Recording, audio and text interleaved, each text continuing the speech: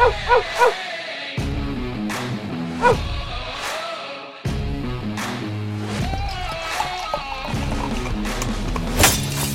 to another edition of the Dogger Pass Podcast. This for UFC on ABC 5, a.k.a. UFC Jacksonville. I'm Paul Shaughnessy. Producer Megan's on the sticks. Cody Saftik is on the line. This episode of the Dogger Pass Podcast and all episodes of the Dogger Pass Podcast are brought to you by PrizePicks. Use promo code DOP when making a new account to get a match up to $100 on your first deposit. Before we even jumped onto before we went live, a little chat before, and we were talking about Muslim Salikov never being Cody's friend. I mean, you were 11-12 last week. Would have made the bookies cry, make up for a whole bunch of weeks. But credit where credit's due. Nicholas Dalby has really turned a corner in his career. I had Salikov by knockout, which was really never close. Frankly, Dalby with the head kick in round one, at the end of round one, was the closest to anybody getting a knockout in that fight. Didn't see that coming. Got to start respecting that guy. So now that I say that, he's probably going to get flatlined in the first round next time he goes out there. But guy kills people with pressure, and he's very, very well-rounded. Yeah, I can't complain about last week. 11 of 12 overall. Salikov, the only one loss, but we hit 4 underdogs. And of those 4 underdogs, Paul Shaughnessy, the rare week where most of them cruised. We had Jared Cannonier over Marvin Vettori, lost the first round, of course, but outside of that, looked pretty flawless throughout the next 4. Armen Petrosyan goes out there and breaks the prospect, absolutely beats him up, wins all 3 rounds, in my opinion.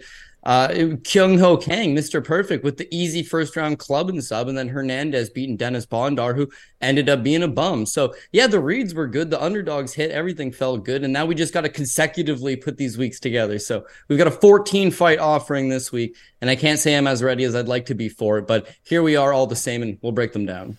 I wish that they gave, I feel bad about Carlos Hernandez not getting that finish. It didn't affect me. I had him just on the money line, but man, that's a finish. 1 second left. We'll calling that a head, decision. But I think Kaposa posted the Rampage Jackson. I forget who he does the slam to. Someone tried to put Ricardo Rona. Yeah. And he tries to put him into a triangle, and then he slams him. It's just there's obvious head contact. Anytime you do that, there's going to be a risk of head contact. It's not really a headbutt. I thought that was egregious. It didn't affect me financially, but just man, if that's not a finish, who are you guys really working for? Was there a whole bunch of people with money on Hernandez inside the distance? Probably not. I think that's an unfounded conspiracy theory that I'm thinking of there. But it just seemed wrong. That was a finish. He stole it from the kid.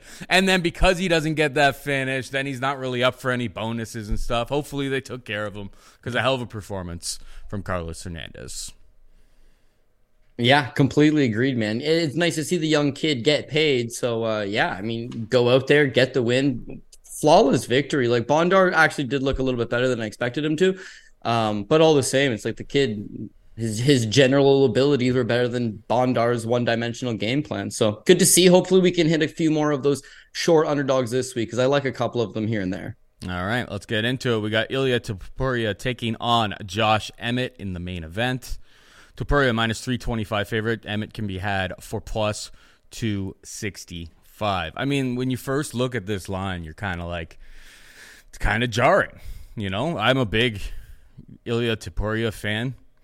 He was minus 150 against Bryce Mitchell, but frankly, he looked like he was minus 1,000 against Bryce Mitchell. He absolutely killed him from pillar to post. This is a step up in competition. This is a guy who has fought for the belts in Josh Emmett that he's taking on.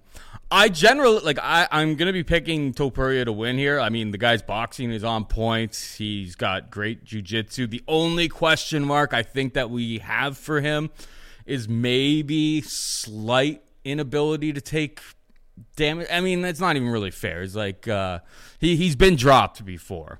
That's the only blemish that we see in this 13-0 prospect in Ilya Topuria. It's maybe he could be slightly chinny at 155 on a fight he took on short notice, against Jai Herbert. That's the only question mark, and my God, did he come back and cause damage after he got dropped in that fight. So it's that's the only real blemish that you can have on this guy. I think the line is relatively pretty accurate here at minus 325. If they fought 10 times, he probably wins 7 to 8. I think he outclasses Emmett in a whole bunch of departments. I'll be picking him, but it's not really one that I'm going to be like tying myself to financially. What about you? Yeah, so I'm going to go ahead and agree. There's a couple question marks that I have for Ilya Topuria. As you mentioned, while we've seen him get rocked by Jai Herbert the one time. Jai Herbert, not great, but big, tall boy. When he lands a kick upside your head, it's going to do some damage. So, yeah, maybe that's like that one question mark. But for me, my secondary question mark is this is a 5-round fight. We just really haven't seen him deep into 5 rounds. His UFC debut, which is relatively short notice against Yusuf Zalal, he looks really good for the first 2 rounds. The 3rd round, he actually tires out, which is understandable because it's his UFC debut. He's on short notice, and it was a few years ago at this point. So outside of that, everything's kind of just been over quickly. He knocks out Damon Jackson in the 1st round. He knocks out Ryan Hall in the 1st round. He knocks out Jai Herbert in the 2nd round. Didn't look like he was slowing down in that one, by the way.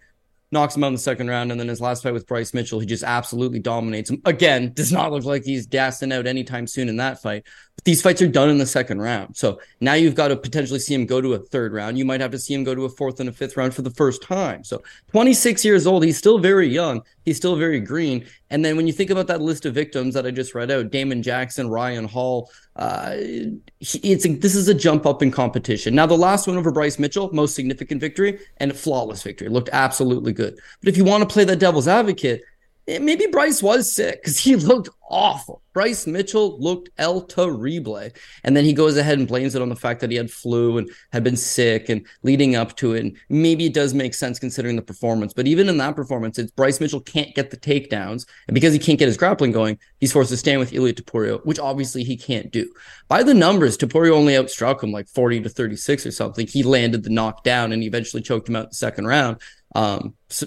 Wrestling looked good in that fight. Grappling looked tremendous in that fight. Power has always looked good in that fight, but not necessarily a ton of volume. So when I think about how he matches up with Josh Emmett, well, Josh Emmett has fought 5 rounds before. Josh Emmett has gone later into these fights. His fight with Calvin Kattar was an absolute war of a 5-round fight, which he lands over 100 significant strikes. He's been in those waters before. His fight with Shane Burgos, not a 5-round fight, but again, lands 126 significant strikes. So he can go pace, he can go volume, and he can go into the 5th round. If you want to talk about Topuria's power, I mean, nothing compares to Emmett's power. He's got legendary ability to go out there and knock guys out. And even his last fight with Yair Rodriguez loses. But in the 1st round, my, oh my, did he ever have Rodriguez hurt? And that's the kind of things that he can do. So he can play that low volume game and just rely on those big, big power shots, or he can also turn up the heat down the stretch. So I actually kind of think I like this one better from a live betting standpoint. I think Ilya Topuria, who I want to make my official pick, we don't know enough yet. I would rather him fight Josh Emmett and potentially lose a round, maybe drop a round early, and then can you take a 38-year-old Josh Emmett late? Does it look live like his cardio is going to hold up? If so, technical boxing, a ground game. If he's able to hurt Emmett, drop him to the ground, capitalize on that. You're seeing Emmett just come off a submission loss to Yair Rodriguez. Topuria probably able to do the same thing if he can hurt him first. All these things make me think that Ilya Topuria eventually gets the win. You always say I'm an ageist. Part of that's coming back into my mind. 12 years younger, getting into the prime of his career, big power, great submissions. Why do I want to go against Ilya Topuria? But I look at this money line. I don't like it. You got the experience. You've got the proven ability. You've got all that stuff from Josh Emmett and a good plus money line too. So we took an underdog main event last week. Don't think I'm going to get there this week. I'm going to go Ilya Topuria, but I think I might possibly be buying into the hype.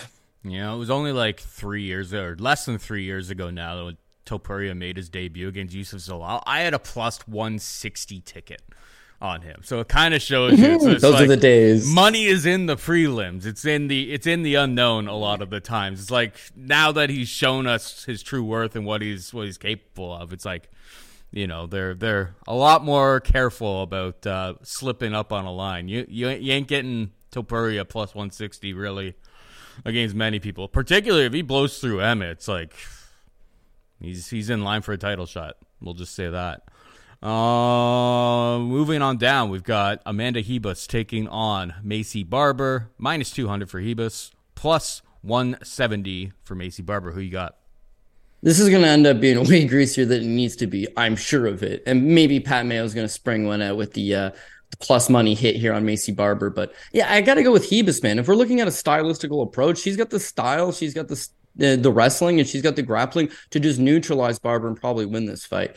When I look at Hebus, here's somebody that's still only 29, making a lot of improvements, but a career martial artist, right? Comes to the UFC, kind of gets, I wouldn't say fed to the wolves early, but fought some decent enough competition. The one loss to Marina Rodriguez, she won the first round, got knocked out in the second. And since then, Paul, it's been a lot of grappling. Yeah, she can strike a little bit, but why bother striking if you can get your grappling going? And you look at her last 3 fights in particular, Verna Jandiroba actually knocked her down. So this goes back to the fact that she shouldn't probably be striking for these long periods of time. And Macy Barber's rugged enough and has some good elbows in the clinch.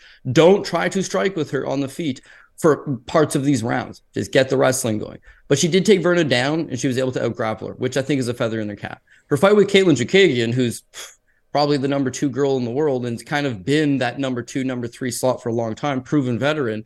Again, 3 takedowns in that fight, controlled some of the action, ends up losing a split decision in a spot that I didn't think she had much of a chance, but proved she can get her wrestling going. She can cut off the cage. She's very fast. She's versatile. And then her last fight with Viviane Arroyo, much of the same, 2 takedowns, controls her, 98 significant strikes landed. Pretty good performance of Hebus that I think you continuously see her getting better, and a lot of that wrestling and that grappling. When I look at Macy Barber, she should be there. You look at Hebus as a young prospect. Barber's 25. Barber's young. Barber's still improving a lot. But Barber almost seems to me like she's plateaued a little bit. Like, here's a girl that came from Ryan Schultz's camp in Colorado when she first started. Ryan Schultz, the man from IFL champ, really hard-nosed wrestler. One of these Portland, Oregon, hard-nosed grinder type guys. And that was kind of her early game, is that she could also wrestle. She could also grapple. But at some point, she separated herself from Ryan Schultz. She started working a lot on her striking. She's bounced from a couple camps here and there. She's gotten a lot of different looks, used a lot of different coaches. And the wrestling just hasn't kept up. Almost all of her fights, the Roxanne Modafferi fight, blame it on a blown out knee, but she got out grappled and out wrestled by Roxanne Modafferi. Bad look. Her fight with Miranda Maverick, robbery win. But again, Miranda Maverick, who has proven to us that she's really not that good of a grappler, was able to take her back, was able to neutralize her, was able to control those positions. Montana De La Rosa took her down. Jessica I took her down. And then their last fight against Andrea Lee, a girl who's historically largely struggled in the wrestling department, she took her down 5 times and took her down effortlessly, gassed out, and still took her down by muscling her around. So if you're just looking at it trend-wise, it's like Macy Barber, is rugged. She got good cardio because she's in Colorado. She's rugged. She throws those elbows. She's scrappy. She wants to fight. She gave Alexa Grasso a tough fight, won the 3rd round against her. So, there's something there.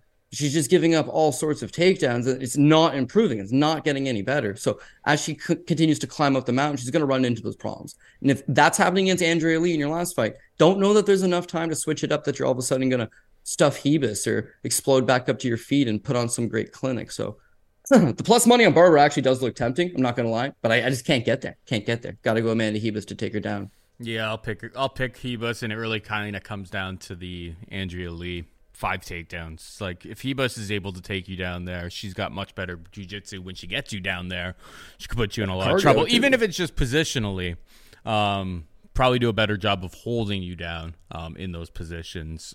I don't think minus 200 Hebus is something I'm going to get to from a betting perspective, but for the purpose of this show, I will join you in picking her. Moving on down, we've got Justin Tafa taking on Austin Lane.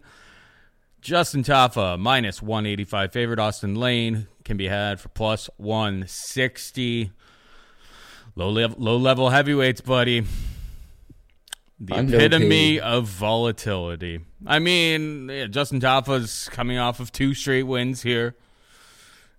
But they're against Harry Hunsucker, which is basically the absolute layup. Parker Porter knocking him out in the first in a minute is not too bad for the lower tier of the heavyweight division. And Austin Lane will probably be most remembered for being on Contender Series and getting knocked out by Greg Hardy in about a minute. I like Tafa, but I mean expect craziness here. Like I really struggle at any time for low-level heavyweights to ever get to a minus 185. Both of these guys are big. I believe Austin Lane played football in the Jacksonville area, so maybe he'll have a little bit of be built up a little bit by the fan base. He got drafted in the 5th round by the Jacksonville Jaguars, buddy. I'm more familiar with him getting knocked out by Greg Hardy than I am his NFL career, if I'm going to be completely I'm sure you're also more familiar with Greg Hardy's NFL career than you were with Austin Lane's NFL career. That is also very true. I like Tafa. I think Tafa's much more skilled all the way around. I expect someone to die. I expect someone to die early in this fight, and it's one of those like it's high level volatility. Both of these guys are big guys, heavy hitters, could finish each other in the first round. We've seen both of them get finished pretty early. Yeah, I mean, well, in fairness to Tafa, I guess Jorgen de Castro knocked him out in the first round. That's not. But he ran right into it head first with his hands. But Jorgen's a bum. Don't get me wrong. Jorgen is a bum, especially lately. Mm-hmm. But I mean, if you're going to give a human being an unchecked shot right across the chin, come on. Come on. He also got outstruck 121-74 against Jared Vanderall. Like these are all bad look. Those are the kind of reasons why it's like I think he's more skilled. I haven't really seen much from Austin Lane since. Like I watched a couple of those regional level shows, and it's just like he's fighting really low level of competition. Like Tafa is going to be a massive step up from in this spot. Do I want to attach myself to minus 185? No, I'll pick him. But I think there's 14 fights on this card. You know me, I'm not picking or not betting every single fight. This is not one, again, that I really see myself getting attached to unless, something jumps out on the totals market or something over the course of the week. But Tafa will be the pick. Yeah, dude, I think if you can find a decent total on this, it's not going to go more than 1.5, I wouldn't think. Both guys' history is that they're both strikers. They're both heavy-set guys in terms of weight and big old heavyweights, and they're going to throw down. They like to get that first-round knockout, so probably looking to attack it from a under standpoint for sure. But I don't know. I don't think the price will be there just because everyone's expecting the same thing to happen. Yeah, everyone's expecting, which is actually not a terrible price. To the under 1.5. Yeah, under 1.5, which I don't typically like betting under 1.5. But all the same, Austin Lane, his last 6 fights have all ended in the very first round. So if you're looking at him, that's how he ends it. And then I suppose in Tafa's case, yeah, his last 2 wins, probably the best that he's looked against low-level guys, and both of them are first-round knockouts. So this is a fight that probably ends in the first round, minus 210 and under 1.5. Not a terrible price. And if you can get it specifically for it ends in the first round, but why not just take Tafa in the first round if that's how you think it's going to go? And by the way, like you said, middling heavyweights, both bangers. Do you want to be taking this kind of price tag on either side? On either side, yeah, Austin Lane's the plus money. You would feel better about it. But I do think Tafa's going to win, like you said. He debuts in the UFC. He's pretty young, actually. But he debuts in the UFC against Jorgen de Castro. And inexplicably, because I don't know why, it's on the main card of Israel Adesanya versus Robert Whittaker, a pay-per-view main card. This guy debuts, undefeated, 3-0, looks awful and loses to Jorgen de Castro. And then, again, inexplicably, because I can't tell you how, his very next fight is on a pay-per-view main card for John Jones versus Dominic Reyes against Juan Adams, which he did win by first-round knockout. How did he end up on back-to-back pay-per-views? I don't know. But his brother, Junior Tafa, is a glory kickboxer, a former decorated champion from the New Zealand area. He's got a lot of top-level training partners. They got a lot of guys that are in the UFC, so maybe they're talking to Uncle Dana for him, but still 2 fights in the pay-per-view. There's some type of expectation for him. Now, the Vanderbilt fight, he looked absolutely awful. And the Carlos Felipe fight, to a lesser degree, he looked pretty awful. Knocks out Harry Hunsucker. Who cares? But I think he takes a 1.5 years off between Harry Hunsucker and Parker Porter. And again, he's still pretty young. He's only 29, which at heavyweight is very, very young. He's giving up 6 inches in height to Austin Lane, which is not going to be good. But his brother's 6'3". His brother's a decorated kickboxing champion. I think he'll be okay fighting the taller guy. I think he'll be able to get it to the inside. I think he'll be able to utilize his leg kicks. I think he is the tougher, more durable guy. And I think when he came back against Parker Porter, looked really good on the scales. And then you didn't get to see him for a long time, but goes out and gets a significant enough win by knocking out Porter in the first round like that. So I would say that he's still on the up and up. Lane, meanwhile, he's 35 years old. So yeah, he's one of these explosive athletic NFL guys, but so far none of these explosive athletic NFL guys have really panned out. Greg Hardy himself, you mentioned that he's most famous for losing to Greg Hardy, which he is. He lost on the Contender Series. It was an NFL guy versus an NFL guy, and then he goes out to lose his very next fight to Frank Tate, who was 5-5 at the time, by first round knockout. His other loss of his career, Vernon Lewis, again by first round knockout. But I will admit he did turn the corner after that. He's an explosive guy. He's figured out how to sit down on his punches. And when you look how he moves physically in that initial fight on the Contender Series versus Greg Hardy, as opposed to how he moves now, he's an athletic guy that clearly has been training and clearly been getting better and clearly making improvements. So the athletic advantage goes towards Lane. Both of them can absolutely crack, and he may have a chance of beating Taffa to the punch. But I think Taffa's just tougher, more durable, has the experience, has a number of fights in the UFC, has fought on a couple pay-per-view main cards already at this point, and again, 29 years old, still making improvements. So I think he will win. It's just dangerous proposition when you know both guys are massive set dudes throwing down in the center of the cage. And I'm picking the guy that's 6 foot, taking on the 6'6" of a mammoth of a man. Tough proposition, right? But again, I think that he's going to be comfortable and kick. If I thought that Lane's grappling had vastly improved and he would take down Taffa or spam cage control, I don't think I'd like this one all that much. But if they're just going to stand and bang, I think he'll be okay. I think Justin Taffa will be able to get the better of him eventually. Man, yeah, that loss to Frank Tate just looks bad. Looks bad. It's a killer be killed. People He's like going to clip you and you go down, or you clip him and he goes down. Yeah, I mean, people like trashing my guy Chase Sherman. Chase Sherman knocked that guy out in the first round. Not very good. I mean, Taffa won. Taffa round 1 is plus 150. It's like, if I was forced to make a bet on this, I don't hate that, to be perfectly honest. At least we know that, like, Taffa, outside of the Organ de Castro fight, has been able to take punishment, has been able to take damage. It's like, you look through Austin Lane's career, it's just like, the guy gets killed quite a bit. Yeah, Taffa won. I don't love it, but, like, well, it's not horrible. Taffa round 1. Taffa round 1 KO had been, like, plus 200, and that's been bet down because people are like, this ain't ending in a sub. Somebody's getting knocked out. So I'd probably just take the flat round 1. But it's early in the week. Other places are going to open props. Maybe I'll find something as we get closer to Saturday's fights. Moving on down, we got Gabriel Santos taking on David Onama. Minus 230 for Santos, plus 200 for Onama. Gabriel Santos coming off of pretty impressive underdog performance against Lerone Murphy. I think he kind of surprised a lot of people. Grappling was on point. Able to secure 5 takedowns in that fight. Striking looked very, very good, but it wasn't so long ago that, David Onama seemed like, outside of the Mason Jones fight, which he took on short notice, he was kind of like a rising little young not young, but a prospect in this division. And it seems like since the Landwehr fight, which, I mean, what a war, particularly round 1, Landwehr was just certified tough, able to survive. And beat him up later as the fight went down. The shine is a little bit off of him at this point. And, I mean, that fight actually kind of drew a lot of the attention towards the whole Kraus situation, I feel like, as well. But yeah, he's back. Minus 230 for Santos. I loved Santos in his debut, and I think that was, I think it was a tougher fight, frankly, that he had against Lerone Murphy. But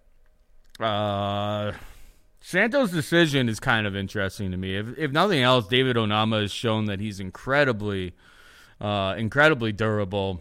I do have questions that if we get to the ground, if Santos is able to grab his back, is he able to sink in a rear naked choke, which he has like 4 or 5 of them on his record there. But I don't know. I feel like that would be the approach I would have here. I expect a very, very competitive fight, at least when they're standing on the feet. But the real difference in this fight is going to come down to the takedowns. Onama hasn't shown much of an ability to defend them. Santos pulled off 5 against a higher level of competition in his UFC debut. On Prize Picks, Santos' takedowns is lined at 3. I don't usually like 3s. There's obviously only 3 rounds, but I expect Santos, if this goes 15 minutes, I expect this to go over that. So don't mind that. But yeah, Santos' decision is a bet I'm considering. What's your take here? Yeah, so I think you actually nailed it on both sides for me. I'd like Santos. I like Santos by decision because I respect Onama's durability. And Santos' 3 takedowns looks okay, considering Santos in his last fight against Lerone Murphy, who I think is a better defensive wrestler than David Onama, he had scored 5, sure, but he scored 3 in the very first round alone. And in the first round, he took him down and let him up all 3 times. It wasn't as if Lerone Murphy was exploding back up. It was Santos just being like, okay, get back up, let's swing some more. So, yeah, he's probably one of these guys that's not looking just to neutralize you as much as he's looking to put on a show and have some fun. But, yeah, 2.5, I think I would rather him score 3 and I win, not 3 as a push, right? Mm-hmm. So keep that in mind. But yeah, I think Santos is one of the rare guys that loses a fight and his stock just incredibly skyrockets because he should have won that fight. I think most people scored the first 2 rounds for him, or at least they should have scored the first 2 rounds for him. But he took a fight in the UK against Lerone Murphy. Okay, so he wasn't going to win on the scorecards anyways. He took the fight on 3 days' notice, replacing Nathaniel Woods. So Lerone Murphy versus Nathaniel Woods is going to be a big banger in the UK, an all UK affair. And then in comes Santos on 3 days' notice. He's 25 years old at the time, and he just jumping into the fire like that. So yeah, I will admit I had a bunch on Lerone Murphy, and I'm glad that the shitty decision went Lerone Murphy's way. But this kid is super explosive, man. The first round, he just comes at him with everything he's got. He scores the 3 takedowns. He outstrikes him. He throws a flying knee, clubbing overhand right. Everything is a power shot. I know this kid's going to gas out 100% because you can't fight at this pace, and he took the fight on 3 days' notice against a tough guy. Second round, I thought Murphy was winning. Again, Santos just explodes into a massive takedown, dumps him, takes his back, body triangle, fishes for the choke, nasty ground game, solid striking, good durability. The third round, finally, the kid looks tired. There's 2 minutes left on the clock. He picks Murphy up and absolutely dumps him. Like massive slam, would take a whole bunch of energy, and again is right on top of him until the bell. Like, I think that there's something you can like about him. So he's 26 still. He's super young. He's definitely going to be making those improvements. And now he's got his UFC debut out of the way. He's got a full camp in store for him, and you're going to see, him come out there and do that. So Onama's an excellent striker, but outside of the Mason Jones fight, it's not like he throws up a sickening amount of numbers. It's not like he's got a ton of volume. He's really looking to counter and pick up those good spots. So I think that against that explosive nature of an Evolucio Tau guy is going to be tough, right? He's trained by a group of guys that are known for offbeat timing and big strikes, a lot of overhand stuff. I think that's going to keep him honest long enough the takedowns to start materializing for Gabriel Santos. The way he was able to toss around Lerone Murphy, a natural 55er who's fought in some legitimate grapplers before and given a good account of himself, yeah, I think he's going to have a lot of success against David Onama. And even his striking, as crazy as it is, the constant pace, the constant in-your-face pressure, Onama broke against the pressure and the tenacity of Nate Landwehr his last time out. Now he's taking on a kid who's arguably a better wrestler and who's going to stay in his face just as much, put that heat on him. So I do, again, and I've probably been saying this in a bunch of the fights, I don't like the price tag here. I think Onama is good, but I think I'm buying the hype again on this Santos kid. Even though he's 0-1 in the UFC, I saw a lot of good stuff, and I'm expecting some even better stuff. So I'm not the guy to ask about this fight. James Krause is the guy to ask about this fight, but he ain't talking to nobody lately. So if you want my opinion, I think Gabriel Santos by decision. And I will say, because I was saying that Gabriel Santos won in my breakdown there, because he thought he won the first 2 rounds. Because he did win, Cody. That was a robbery. That was a straight up robbery. In my mind's eye, he won that fight. When it went to decision, I was convinced that he was going to get the decision, and it was split 29-28 the opposite way. It was greasy, and it was in the UK, right? I believe so. It was. That's what I mean. Yeah. It was going to be a bad rub fighting the local guy. Just some bangers and mash out there. Gross. Santos won. Santos 29-28.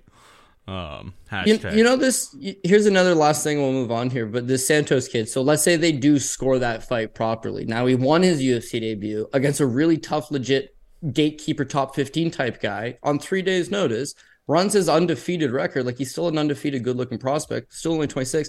And he's also got a win in 2020 over this Elvis Brenner, who just won against Zubair Tuhugov in the UFC. So, like, he's got good wins. He's only going to be getting better. And David Onama presents a tough fight. But not only are we talking about Nate Landwehr took him down 3 times, like, even in his fight with Mason Jones, which is probably the best he's looked, he gets taken down 8 times. So that's a problem versus a guy that can take you down. But not only that, when you look back at Santos' last fight, Lerone Murphy, it's not just the takedown, it's his ability to transition to the back and get the body triangle in. Pretty nasty stuff, man. So hopefully I'm not wrong on this one, because I'm definitely hyping the kid up. And you can see things going south, but hopefully this ain't the week. All right, we got Brendan Allen taking on Bruno Silva, minus 190 for Allen, plus 160 for Silva. Who you like here? Yeah, this is another tough one because it's like a who's going to show up kind of situation. When Bruno Silva, the guy is an absolute murderous power puncher, and you've seen him on the regional scene, you've seen him in the UFC. When he looks at his absolute best, he's got a ton of power, and he's definitely a good striker. His wins in Russia, Gennady Kovalev, Alexander Shlemenko, Artem Frolov, all credible guys, and he dusts all of them. Big, long, sorry, not long. He's like, got that ability to compact a lot of power and get into the inside. Knocks out Wellington Turman debut. Andrew Sanchez fight. He lost the first 2 rounds, looked like crap, but knocked him out in the 3rd round. Looks good on paper, but Andrew Sanchez is prone to those 3rd-round comebacks. Didn't look good in the grappling. Didn't look like he had much of a sense of urgency, but we know he's got the huge power. Same power. He knocks out Jordan Wright. Got rocked early by Jordan Wright, for the record, but he's able to turn around and knock him out. Goes the distance to Alex Pereira. That's crazy, right? Being able to strike. Landed some huge shots against Alex Pereira. Great account of himself. And then the very next fight against Jared Mearshart, like awful. Because again, if you don't just give him that straight striking battle, if you mix in some grappling, if you mix in the takedowns, I think that's how you get him vulnerable. Mearshart just survives a bad first round, is able to start fatiguing him, is able to start taking him with some deeper waters, forces some of those interactions, and then gets him down the 3rd round, catches him in a guillotine choke. I thought he looked tired. I thought he looked lethargic. I did not think he looked good whatsoever in that fight. But I did pick him against Brad Tavares because he's an underdog. And at plus money, the way the guy bangs, and Brad Tavares is not going to take him down. Look, why not? So he catches him. But those are the type of spots that I wouldn't mind backing him at plus money if he's just going to bang. Brandon Allen, meanwhile, sometimes he likes to bang. He tried to bang with Sean Strickland. He tried to bang with action man Chris Curtis. When he stands in the pocket a little bit too long, his chin, his durability, not good enough to do that against Bruno.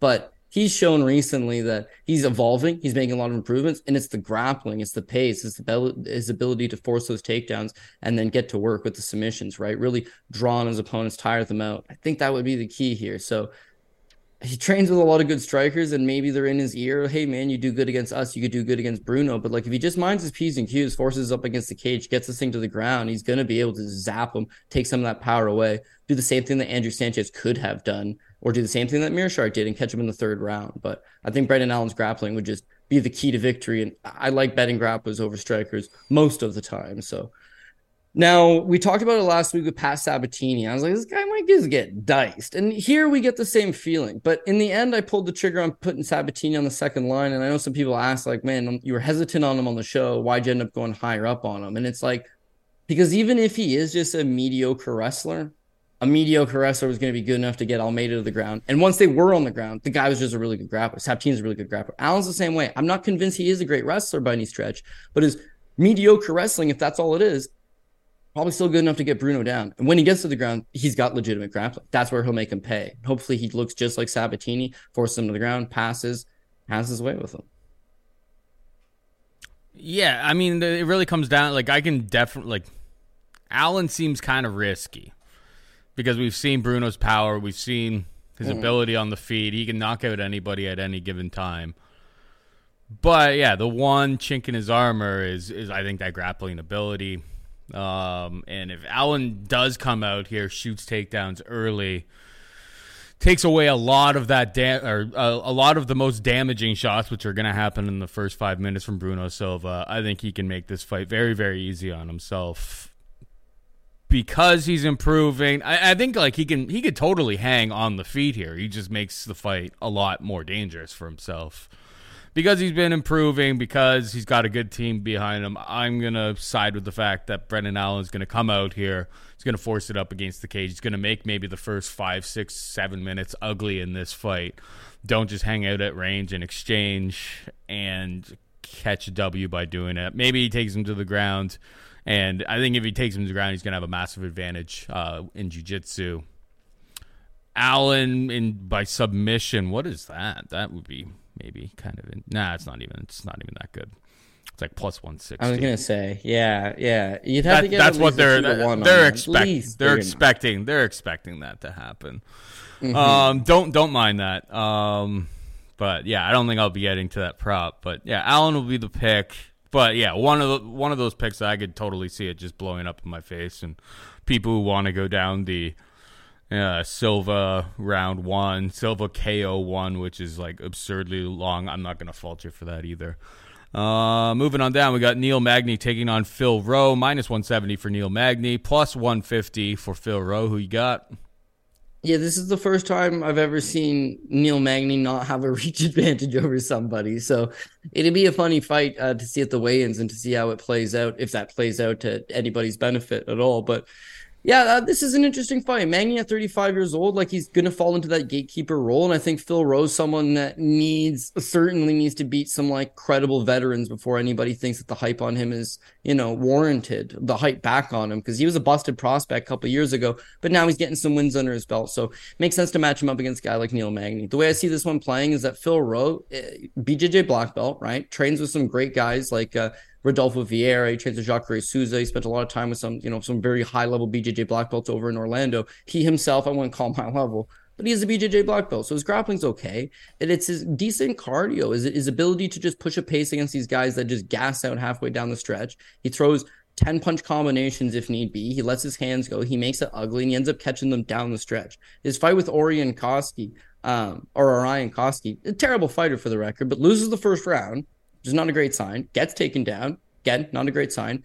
Comes down the stretch because of his terrible cardio. Jason Witt takes him down 4 times. Easily, like nothing. Out-controlling him, like nothing. Jason Witt can't take a punch. Catches him in the second round. Nico Price can take a punch. Nico Price was throwing down. He outstruck him 111-63. But in the end, Philip Rowe, he ends up catching him. So I got to give him his kudos, but go back to the wrestling. Go back to the takedowns. This guy's takedowns aren't very good, and that length is not to his advantage. Neil Magny, he knows the same stuff. He wants to wrestle. He wants to grapple. And when they give him these power wrestler guys, when they give him these Gilbert Burnses or these Michael Chieses, he just can't, because when you're that tall, you're not great at exploding off your back. Rowe's the same way. Magny's a better wrestler than Rowe. He's not a better wrestler than some of those other guys, those short, stocky, compact guys. But in terms of hand fighting, in terms of in the clinch, in terms of over-unders, in terms of getting the fight to the ground, I just feel like Neil Magny's a better wrestler all around. Exploit that part of Philip Rowe's game, which he's capable of doing. High ring IQ, always fought with a veteran savviness to him. I think he's able to go do that. If he gets drawn into these striking battles, not the end of the world. Neil Magny is technically a better kickboxer. He throws straighter. He's got a better jab. He's got a good body kick.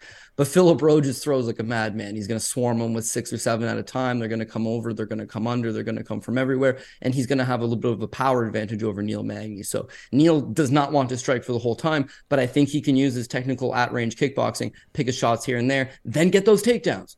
Those takedowns lead you to winning this fight. So I'll take Magny. I'm taking Magny by decision. I don't think he's going to fight with like a sense of I need the finish. I think he's going to fight with a sense of I need to control these positions, not take a whole lot of damage, shut this guy down, and neutralize him. So Magny by decision. Yeah, first bet I made this week was Magny at -143.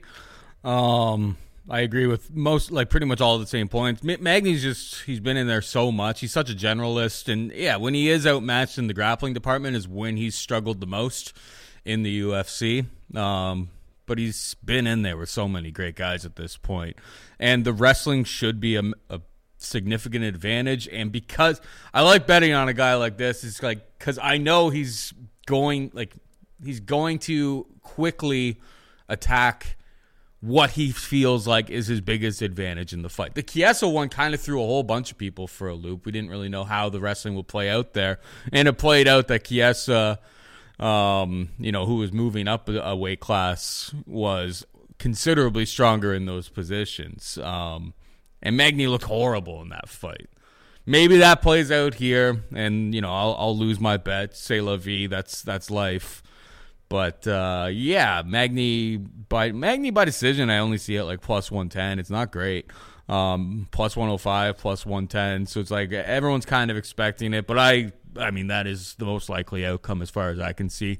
Magny will throw some jabs and stuff to keep it busy, and then fish for takedowns. Sneak in when maybe Rowe overextends on a punch, push him up against the cage, and it may not be the most exciting fight, but I expect Magny to come away victorious. So sounds like we're on the same page there. We move on. We got Randy Brown taking on Wellington Turman. -220 for Randy Brown, +185 for Turman. Turman coming down from 185 for this fight, which is it'll be interesting because he hasn't shown the greatest durability at 185 pounds. Now you strip 15 pounds off of his frame, he's going to be a big boy in there, and Randy Brown usually has a massive size advantage over most of these guys. He's probably still going to be taller, but Turman, you'll kind of have to wait for the weigh-ins to see how it completely shakes out. I don't know. I haven't thought too deeply about this one. It seems like a little bit of action is coming on Turman. I'm struggling to really make a pick and where to go in terms of like a bet on this one until I see the weigh-ins. Like Wellington could just absolutely botch his weight cut, miss weight, and you know, like, you're not going to be backing him in that type of situation. I'm interested to hear what you have to say first, and then we'll go from there. Yeah, well, I kind of want to see the weigh-ins as well. Like Turman didn't look like a massive 185er by any stretch, but he fought Carl Roberson, who ended up being a 205er. He fought Andrew Sanchez, who fights in the PFL right now at 205. He fought Sam Alvey, who ended up at 205 and actually fights as a heavyweight on the regional scene for whatever reason now. He fought Misha Churkinov, who was a career best 205er, right? So the guy's mostly fought big middleweights, and now he's coming down to 170 pounds, taking on a guy who's like all length. Like he's all length. If Turman just shows up and he's a panzer tank of a man and goes out there and bullies them around, like he's going to be way stronger. He's outstrength some of these guys that are twice his size because he's a strong guy. And he's a shoot to box, plodding, flat-footed, come forward, there to get hit all day long. And I think Randy Brown will be able to dance around this guy and tee off when need be. But once that distance gets closed and you end up in the clinch with him, he's going to be way stronger. He shows a 21% takedown accuracy in the UFC, so like not good. But he's good at forcing guys up against the cage and just trying to muscle them to the ground, bully them to the ground, attempting multiple takedowns, and eventually getting one of them to land, one of them to stick. I think the best way of going about this one is to take Randy Brown after the first round. I think Turman probably going to be a big, strong guy, probably going to be forcing the clinch early because he doesn't want to be striking against Brown, I wouldn't think. But force him up against the cage, maybe land a takedown, maybe beat him that way. The second and the third round, I expect Turman to gas out. Turman was gassing out at 85, and you can make the argument that that's because he's taking on these bigger guys, which is absolutely fair. But you could also make the argument that him coming down to 170 pounds, either he is this absolute animal of a man, or it's going to be hard for him. It's going to be it's going to be taxing. And to take on Randy Brown, who moves so much, that's a lot of evasiveness. That's a lot of you having to track him down. That's a lot of you having to chase around. It's going to be tiring for him. You're trying to club him with these big overhand shots. He's not quite there. He keeps sticking you with these front kicks down the middle. He keeps sticking you with his jab down the middle. Everything he throws is linear. Everything you throw is loopy. He's going to be getting chopped up standing. It's that his ability to get this fight to the ground. Now, Randy Brown, similar to a Neil Magny or a Phil Rowe, once they are on the ground, it's troublesome for them because they have long limbs and it's hard to create that space and explode back up. But I'm hoping he's closer to a Neil Magny with decent wrestling than he is to a Phil Rowe. Because if he can keep this fight standing, keep it at range, I think he's got this fight beat up all day. So I got to take, I'm going to take, he's a favorite enough in Randy Brown, but Matador from the outside, use that speed, use that jab, win the fight. I would think I'm going to take him by decision, but Turman's also been KO'd a few times in the first round. He got knocked out by Andrew Sanchez in the first round.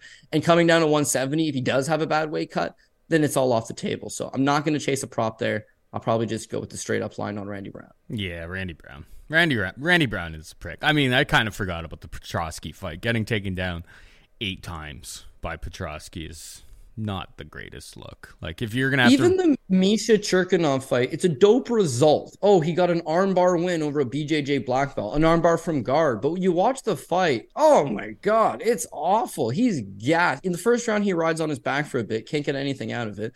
Second round, he's gassed. They fall to the floor, and he just throws up a sloppy armbar. And because they're both gassed, Misha's just like, I'm out of here, and taps out. Like, his grappling's not that good.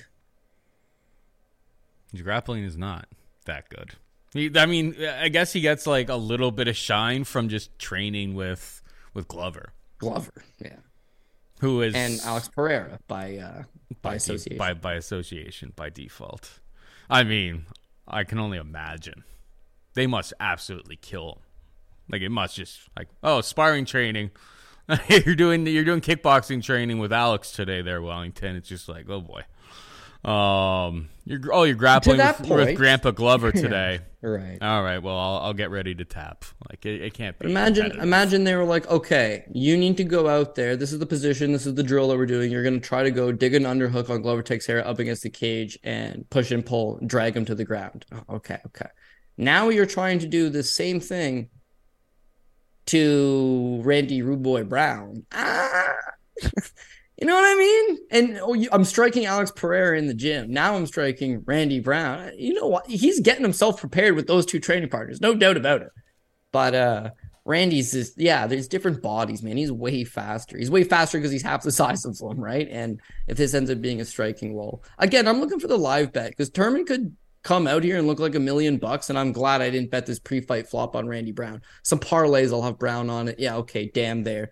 But yeah, if he comes out and looks so, or he comes out and wins the first round and he's huffing and puffing, then that's that. Just like the Dalby Salikov fight, like that was, yeah, it was the only fight I got wrong last week. But if you would have just bet that fight from a live betting standpoint, there was money to be made there on Dalby after he lost the first round. There was money to be made. Yeah. In fairness to Turman, he's still only 26.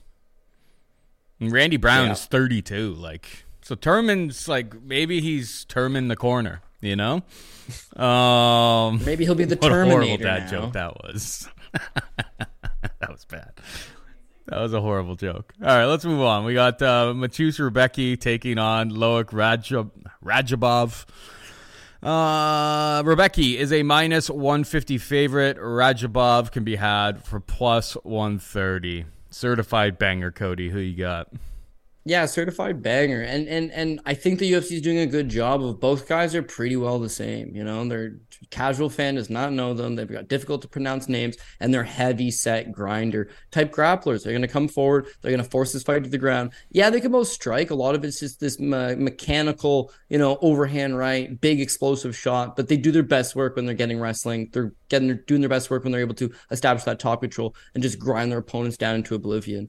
Loic, meanwhile, love his style, but I've seen him struggle multiple times with it. He fought for the PFL against Rashid Magomedov, against like a decent, you know, counter wrestler. Yeah, I mean, not that good, man. And the striking, not enough to fall back on. He had a bad fight with his Leaves DeJurin where he won a split decision. His fight with Islam Mamedov was a majority draw, but it was only a 2-round fight.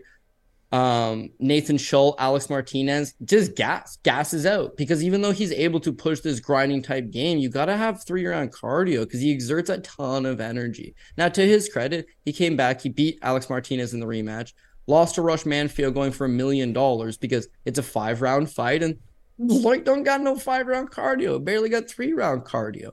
That's going to be his issue. That's always going to be his issue. And now at 32, maybe even a little bit older if you believe him, I just don't know that the cardio gets any better. Yeah, he's exciting to a guy like me because I like those kind of fighters, but he's not exciting to the casual guy. So the UFC matches him up with someone just like him that can also grapple. And if you can go and take this guy down and outgrind him, then yeah, you've got a roster spot. But I don't expect them to keep either guy long term unless they're going to go out there and get some exciting finishes. And then now his debut against Esteban Ribovics, right? Or sorry, that was on that was his UFC debut for Loic. Loic Radzhabov, again, strong, physical guy, can get these fights to where he needs them. It is a good fight from him. But I look at Matus Rebecki, who had a bad debut, and I'm really hoping this sophomore outing is going to be a lot better because I was high up on this kid. He's only 30 years old. He comes in with a 16-1 record into this spot. And, I mean, he looks like he's fought a lot better opponents on the regional scene. When you look at his record, he's got a win over Marian Zlokowski, who's the current KSW lightweight champ. He knocked him out in the 4th round. He's got a win over Dagir Imavov, who's Nasruddin Imovov's older brother and an absolute badass. A win over Magomed Magomedov. Yeah, there's 20 of those guys in MMA, but they're pretty much all good. And this one was 12-2 and pretty damn good. He's secured some solid wins.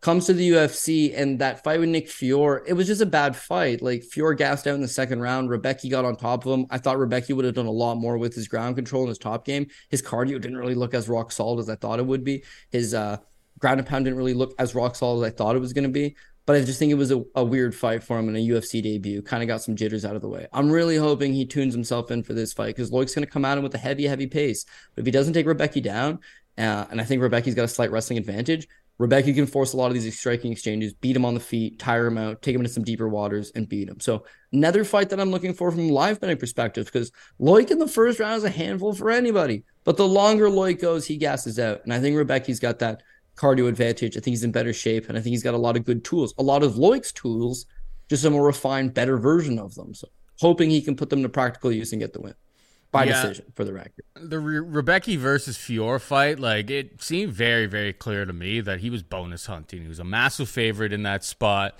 And it's like, you're a great wrestler. It's just like, do that. And like, from a lot of the fight, he was just standing there throwing haymakers.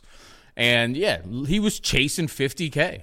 And then in round 3, he goes 0 resistance, to a takedown and is able to just, dominate from top position. I think he would have had a much better chance of getting that 50K if he just, got top position and just laid in with ground and pound, constantly. But it was a weird performance from him, and I think a lot of it had to do with maybe part of it is like a lot of these guys, they get to the big show and they're like, well, I don't really get like full contact, striking opportunities. So maybe he was like trying to work on his hands a little bit in that respect. I like him to get the win here. I loved what I saw from him on like the regional scene coming up before he got onto Contender Series. So it's like the guy has a lot of potential. Should be interesting on the feet, but a lot of this fight is going to come down to like who has the advantage in the wrestling department. I don't have a great answer for that right now, but whoever gets top control is going to have massive success. I'll side with Mateusz Rebecki to be able to get those positions in this fight. But it's a fight I'm definitely looking forward to. Moving on down, we got Tabitha Ricci taking on Jillian Robertson. Minus 140 for Ricci, plus 120 for Robertson. Who you got? Just like you said with the last fight, it's a question of whoever ends up on top, and that's what you're getting out of here. Jillian Robertson seems like one of the better wrestlers, one of the better grapplers of the division, and she hasn't had a whole lot of success, but that's at 125 pounds, where maybe she always did seem like she was a tad behind. Now she's dropped down to 115 pounds, and I think it's a lot more effective, because again, there's not a whole lot of these elite wrestlers and grapplers. She's not one of them, for the record, but her level is still clear and cut above a lot of the division. So her last fight against Piera Rodriguez, who was, a 9-0 undefeated prospect, looks decent enough. She's able to go out there and stifle her, out-grapple her, win the fight. It's a solid victory. At times she had struggled to make 125. At times her weight cuts weren't all that good, but the fact that she looked good on the scales against Piera Rodriguez and then proceeded to go out there and perform over the course of 3 rounds without tiring out, this is probably the natural weight class for her, and could be dangerous for a lot of people. Tabitha Ricci, meanwhile, she's a natural 115-pounder at best. So that size advantage will play towards Jillian Robertson. Now, I've liked how Ricci's looked in the UFC, but if you go back to her fight with Manon Fiorot, which she took on short notice, and she took at 125, she's like way outsized, way out muscle, not even close. Drops down to 115, and they've matched her up soft. Maria Oliveira, she took her down 5 times. Poliana Viana, she took her down 5 times. Jessica Panay, again, easy takedowns for her there. Is she going to get those takedowns against a much larger, grittier, tougher, savvier Jillian Robertson? Yeah, probably not. It's not going to be all that easy. The other thing is that she relies heavily on her judo game. She's got a judo black belt. She likes these trip-type takedowns, right? Against Robertson, who's more of a wrestling-type game, I don't know that it translates. I don't know that she's easily going to be able to trip her up. Standing, I feel like she's a little bit cleaner than Robertson and probably has a little bit better volume than Robertson, but they're both low-volume strikers. And Jillian's at least ready to bite down on the gum shield, take 2 punches to deliver one, because she kind of always fights with that kind of tenacity to her. So I want to pick Jillian Robertson. I feel like the play should be Jillian Robertson. And then as I write about to lock it in, I go Tabitha Ricci for no other reason than it's plus money. And I think this fight's 50-50. I think it's a close fight. I think both girls can win. I think Tabitha Ricci probably has slightly better cardio, has slightly better striking, has slightly better maybe grappling. On the flip side, she's taking on a girl, Jillian Robertson, that's bigger, stronger than her. And the last thing I want to mention is some people might be thinking, like, what are you talking about better grappling? Tabitha Ricci, black belt, Jillian Robertson, solid black belt as well. But when you look at Jillian Robertson, and again, I hate shitting on fighters, especially it always sounds like I'm shitting on Canadian fighters for whatever reason, because I'm not. It's kind of like fairly low level for the most part. The win over Piera Rodriguez, who has deficiency in her grappling, and she did look in that fight. But prior to that, Maria Agapova is a wash. She's got no grappling, and she was just all a product of hype. She got a win over Priscilla Cachoeira, your girl. I understand, but still, she was having trouble on the feet, got the fight to the ground. If this was the jungle, you are allowed to eye gouge. Priscilla Cachoeira probably takes that baby clean out, right? Then who wins that fight, Paul? You tell me then who wins that fight. Some of these other wins, again, it's like Poliana Botello, Courtney Casey way back in the day. That fight's now officially 3 years ago. Sarah Frata, a lot of those wins over girls no longer within the division. But the one I want to key on, because I just shit on her a few minutes ago, is that Miranda Maverick. So she fights Miranda Maverick just 2 years ago, And Maverick out wrestled her, took her down 3 times, spent 5 minutes of control time on her. Generally had better jiu-jitsu and better wrestling in that fight. Her fight with JJ Aldrich, she went 1 for 6 on takedowns against JJ Aldrich, couldn't get her to the ground. Those are glaring red flags to me that if you're getting out grappled by Maverick, who just proved 2 weeks ago that really not that good of a wrestler or grappler, maybe you're not that high level. Her record when she completes in these grappling tournament matches, submission underground, lost to Liz Tracy. Submission underground, 30-second submission, lost to Raquel Canudo. Medusa won. Knee bar lost to Nikki Sullivan. Like, she's not even winning grappling matches. This is going to be a greasy, tough fight, but I'll take the plus money on whoever it is, and it's Tabitha Ricci, so I'm taking the plus money is on Jillian Robertson. Is it? Did it move? Or no, am I just looking at it wrong? No, like she's been the favorite the entire time. Wow. Well, she opened up at minus 160. I took her at minus. I took her everything I said. I took her at minus. And I'm taking Jillian Robertson. Okay, I'll take a shoey bet on that one with you. To be perfectly honest, you'll take Ricci and I'll take Robertson and it's a shoey bet. I'll take Ricci. Yeah, I frankly thought that like Ricci was gonna. I was about to pick against her. I know. Sure, I'll do it. I'll do it because I'm a degenerate, Paul. We got to get one, but we didn't have one for this episode. The people come for the shoeys, so we'll line one up for next week. I actually, you bring up good points about the size. I will say that, but I feel like there's a striking advantage for Tabitha Ricci if she is able to get to the top control. Like against Polyana Viena, who's got a very, very tricky guard, really good submission skills. She's able to just hang out there the entire fight without too many issues. And I thought her last fight out there against Penne, it kind of looked like somebody who was bringing it all together. Everything's kind of coming together, got the finish, absolutely dominated from pillar to post. And frankly, she put in many, many years as Mackenzie Dern's number one striking or number one training partner, like sparring partner. So it's like if they're in exchanges on the mat, like Jillian Robertson's most dangerous part of her game is her submission skills. It's like I don't think she'll be able to catch Ricci really in anything. So you bring up good points about the size. I didn't really factor that in all that much, but I'm not going to lie. I thought Ricci was going to be like minus 200 in this spot. So we'll see where the market goes for the rest of the week. I may add more if it dips back into like the minus 120 range, but it seems like the market's starting to move towards like minus 150 or so. But we'll see on Saturday. Maybe when they're standing next to each other and Jillian Robertson's considerably bigger, maybe I'll scoop up a little bit more. But for now, I've got, minus 125 Tabitha Ricci. Moving on down we got Zhalgas Zhumagulov sporting his Paddy Pimblett hair, taking on a Joshua Van. Zhumagulov, a minus 205 favorite. Joshua Van can be had for plus 175. I mean, I feel like this is finally the moment for Zhalgas to... Joshua Van... You just got signed to the UFC. It would be pretty bad for you to pull out because they may not give you another contract. Zhalgas has been robbed in so many fights. We talk about it over and over and over. I watched a couple of Joshua Van's fights, and I was just like, seems pretty basic. Like obviously he's pretty young in his career. Like one of the fights he was like 3-1 at the time, and that was only in like 2022. So he's really, really green, really fresh. Zhalgas has put in time, has fought tons of great guys over the course of his career, won a bunch of fights, or should have won a whole bunch of fights that he lost on the scorecards. Obviously, that's why he's got the Paddy Pimblett hair now, hoping that the judges look on him a little bit more favorably. Zhalgas was like minus 170. This line's growing. I think finally Zhalgas wins one clear enough that even the judges in Florida, which we haven't even really brought up, Florida's going to mess one of these ones up, Cody. I think even they will see Zhalgas come away victorious, or maybe he finds a finish. But haven't really seen enough from Joshua Van to know about his durability or anything like that. But yeah, this should be one-way traffic as far as I'm concerned. What about you?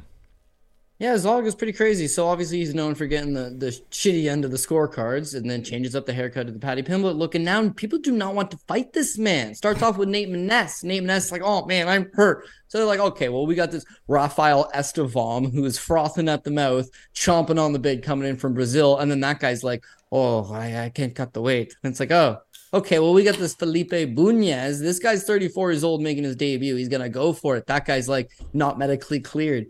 They don't want none of the smoke, my friend. So, thing is, when you're 21 years old, like Joshua Van, you got no money. You fight. It's more of a hobby. You know, he's the Fury FC flyweight champion.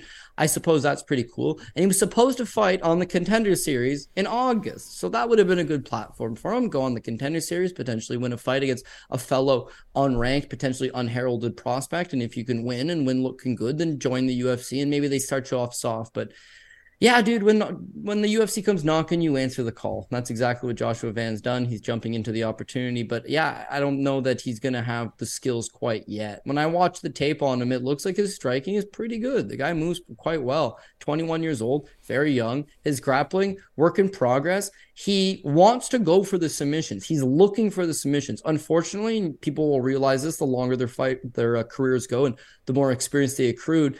Sometimes it's better to get the position. You need the position most of the time. You need to get some of that top control. You need to put some of that pressure on to make them wear you. And unfortunately for him, he's still young enough that he's constantly going for the kill all the time and putting himself into bad spots. His striking, I think, again, fast, decent enough. And could he beat Zhalgas Zhumagulov in a straight up kickboxing match? I think he would be able to keep it competitive with him. But Zhalgas outswarms guys. He just comes forward constantly. He is very, very durable. He can take one hell of a shot, and he throws a lot of these unorthodox shots in bunches, overwhelms guys.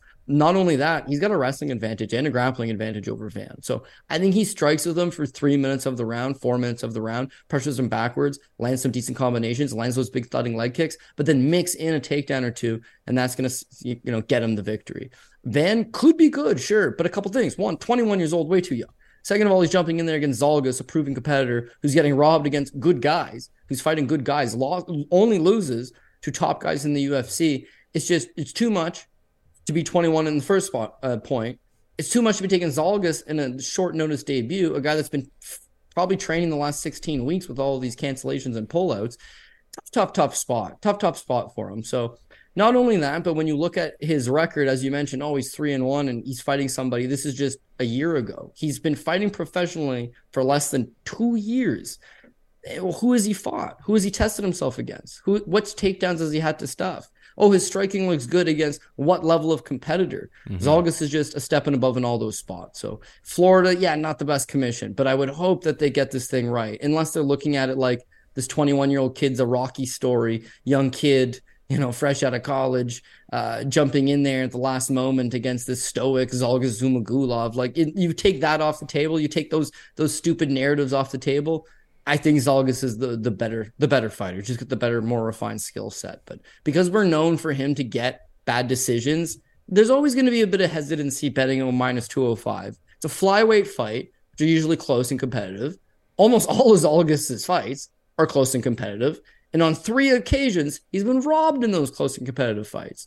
So minus 205, again, it's a price that you don't love to jump at. But when you do the tape study and you look at what's logical, Zhalgas has the better skill set. Better skill set should win the fight. And if there was one little X factor that you need to put you over the edge here, that haircut, baby, right? Got to solidify things for us. Let's hope so. If he gets robbed in this one. I mean, we're in Florida, which is like the perfect setting for it somehow to go against him, even if he should win the decision. A mullet might have been a better choice in Florida. That's fair. All right, moving on down. It's Trevor Peek Fight Week, Cody. Trevor Peek taking on Chepe Mariscal. Mariscal opened at like a plus 205 or plus 210 underdog, and he's been bet to the slight favorite at this point. I went and watched a little bit of tape, and I mean, the one time that he's been like knocked out on the feet was against Steve, and Steve, our Steve's boy a Steve. hell of power. Steve has hella power, and it wasn't. But bro, like that. Sorry, I didn't watch the Brito fight. In fair, it was a horrible stoppage against Steve. He was up against the cage defending himself. He had just thrown like a spinning elbow seconds before that. This guy Mariscal, his record is 16-9 or whatever. It's it's not very pretty, but it's he has fought some very, very legitimate fighters over the course of his career. Nobody's coming. I'll let you talk about Trevor Peek Fight Week, and then I'll wrap it up with my thoughts, because that's what the people are here for. Yeah, so again, when you look at Jose Mariscal, okay, we'll start with Trevor Peek. I'm a huge Trevor Peek fan. He had a much easier fight on the table with Victor Martinez. Like Victor Martinez just got knocked out by Jordan Levitt. How the hell are you going to get knocked out by Jordan Levitt and then stand up to Trevor Peek's punches? So yeah, it's a short notice replacement opponent, but it's an infinitely tougher opponent. That Mariscal's a lot faster. He's got a decent judo background that he might threaten some of these, foot sweeps. He might try to threaten taking down Trevor Peek a little bit, but the guy can absolutely brawl, but he's also capable of fighting a technical kickboxing fight at range. He's on a good little win streak right now. And you mentioned it, for someone that's just debuting in the UFC, he's not your typical debuting fighter. He's 30 years old, right? His skill set is pretty well locked in at this point. He trains at an Elevation fight team, right? So he's getting some solid rounds with one of the better teams in the world at Elevation. Cardio seems to check out. And he's just kind of faster, maybe a little more technical than Trevor Peek. So I could see why at plus money you would want to jump on this guy. You mentioned he's got incredible victories already. He does. He went 11-0 as an amateur. Okay, solid. As a pro, he's already lost to Gregor Gillespie, who also knocked him out in the first round, but Gregor just took him down and absolutely rocked his shit, right? He lost to Bryce Mitchell by decision. He's got a no contest with Carl Deaton, who's also in the UFC. He's got a split decision win over Pat Sabatini, who's in the UFC and just looked awesome. He's got a win over Yusuf Zalal, who used to fight in the UFC and is going to work his way back up because Yusuf Zalal's definitely on the up and up. He's fought a bunch of good guys. Joanderson Brito, Steve Garcia, Sean Soriano, head scratcher. But man, he's fought 7 or 8 UFC veterans at this point. So I think at 30, you're going to get a good version of him, not someone that's a little bit green or wet behind the ear. And as much as I'm a huge Trevor Peek fan, Trevor Peek is like the epitome of green. He needs experience. He needs to get in there and fight 3 times a year against a slowly better level of opponent. They did an excellent job of the regional scene building him up. Better fights. Culminates a fight with Kama Worthy, a very tough UFC veteran who has him, I wouldn't say in trouble early, but definitely stung him with some shots. Peek's just so damn tough and so damn stubborn. He walks through the shots. He gets the knockout victory. You see him on the Contender Series. We nailed a nice one over Malik Lewis at plus money. And he proceeds to get his ass kicked, Paul. Oh, my God. And then about 4 minutes in, you can see that Malik Lewis is starting to break. And if you have that break inside of you, it's a bad spot to be in against Trevor Peek because that break's not inside of him. He's going to be continuously coming after you, trying to mallet in your head by any means necessary. So Malik Lewis folded under the pressure. And then you see him in his UFC debut, much of the same. It's like there was a good game plan there. Okay, I'm going to neutralize him. I'm going to take him down. I'm going to try to, take away some of that vicious power. I feel like Eric Gonzalez knew I might have a slight wrestling advantage over Trevor Peek. But Peek's very physically strong, and most of his camps are working on him getting up. Because even though he's not the most technical guy, guys don't want to stand in front of him. Too many chances to be taken.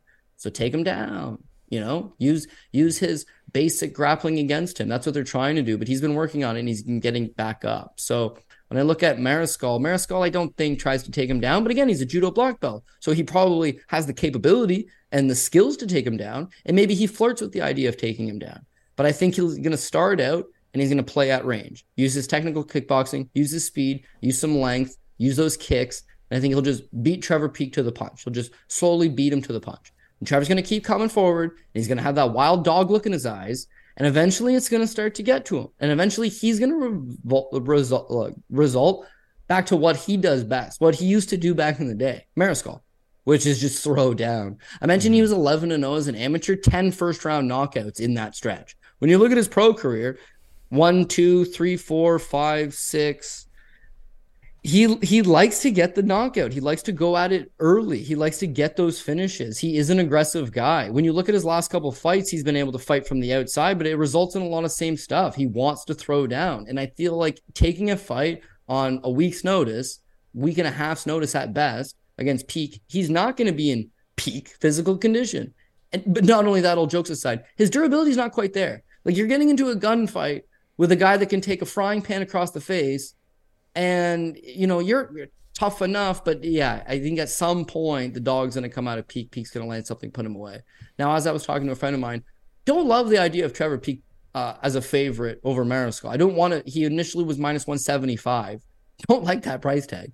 But if I can get plus money on Peek, which is where it's trending to, if I can get even money on Peek, I'm cool with that. And if I can live bet Peek, who may get shit kicked in the first round, if we've seen before, Okay, great. I'll get plus money going to the second and the third because Mariscal doesn't have rock solid cardio, I don't think, even though he's at elevation. I don't think he's got rock solid cardio, and the durability, I think, is an issue.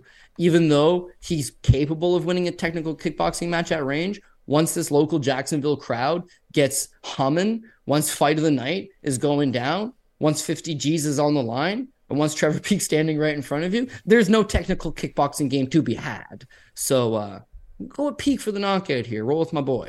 Well, I mean, that's the least shocking, prediction. That there's no way you were picking against him on this program. I picked against Chris Curtis in his last fight, which hurt me. And then it was a stupid no contest. God damn it! I shouldn't say stupid. He got headbutted. Whatever. But Chris Curtis is your boy. If you're gonna betray your boy, it'd be nice to get paid. This guy. This guy personally. I like Trevor Peek a lot. Yeah, of course. He's got the dog in him 100%. It like that knockout last time out there was absolutely just insane. Literally throwing standing hammer fists and dusting Eric Gonzalez. But yeah, every single one of his fights, he is winging shots from the hip. He was throwing leg kicks that's like the other guy's totally anticipating it, checking the leg kick, but like he just continues to just throw it. Like he is just all violence all the time. Here's like my greasy thought on this one. Is like I've been looking around for like a market on this because I feel like it would be probably pretty wide.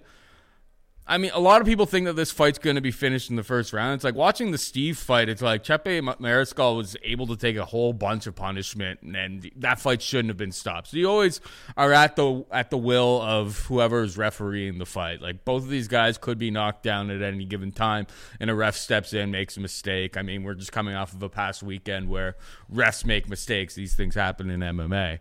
But I feel like if this fight gets like over 2.5 rounds, it's got like fight of the night written all over it, and it's so deep on the prelims. There's 14 fights on the card. Like, I wouldn't be shocked to see this one go over 1.5. I wouldn't be shocked to see this one go into round 3 because like both of them have showed like they can get dropped, they can get hurt, but like they both have a tremendous amount of heart and can take what I think is a serious amount of damage, which all kind of culminates into like I've been looking for the props. Obviously, it's like a fight night card, so it's like nobody's really releasing those ones too early in the week.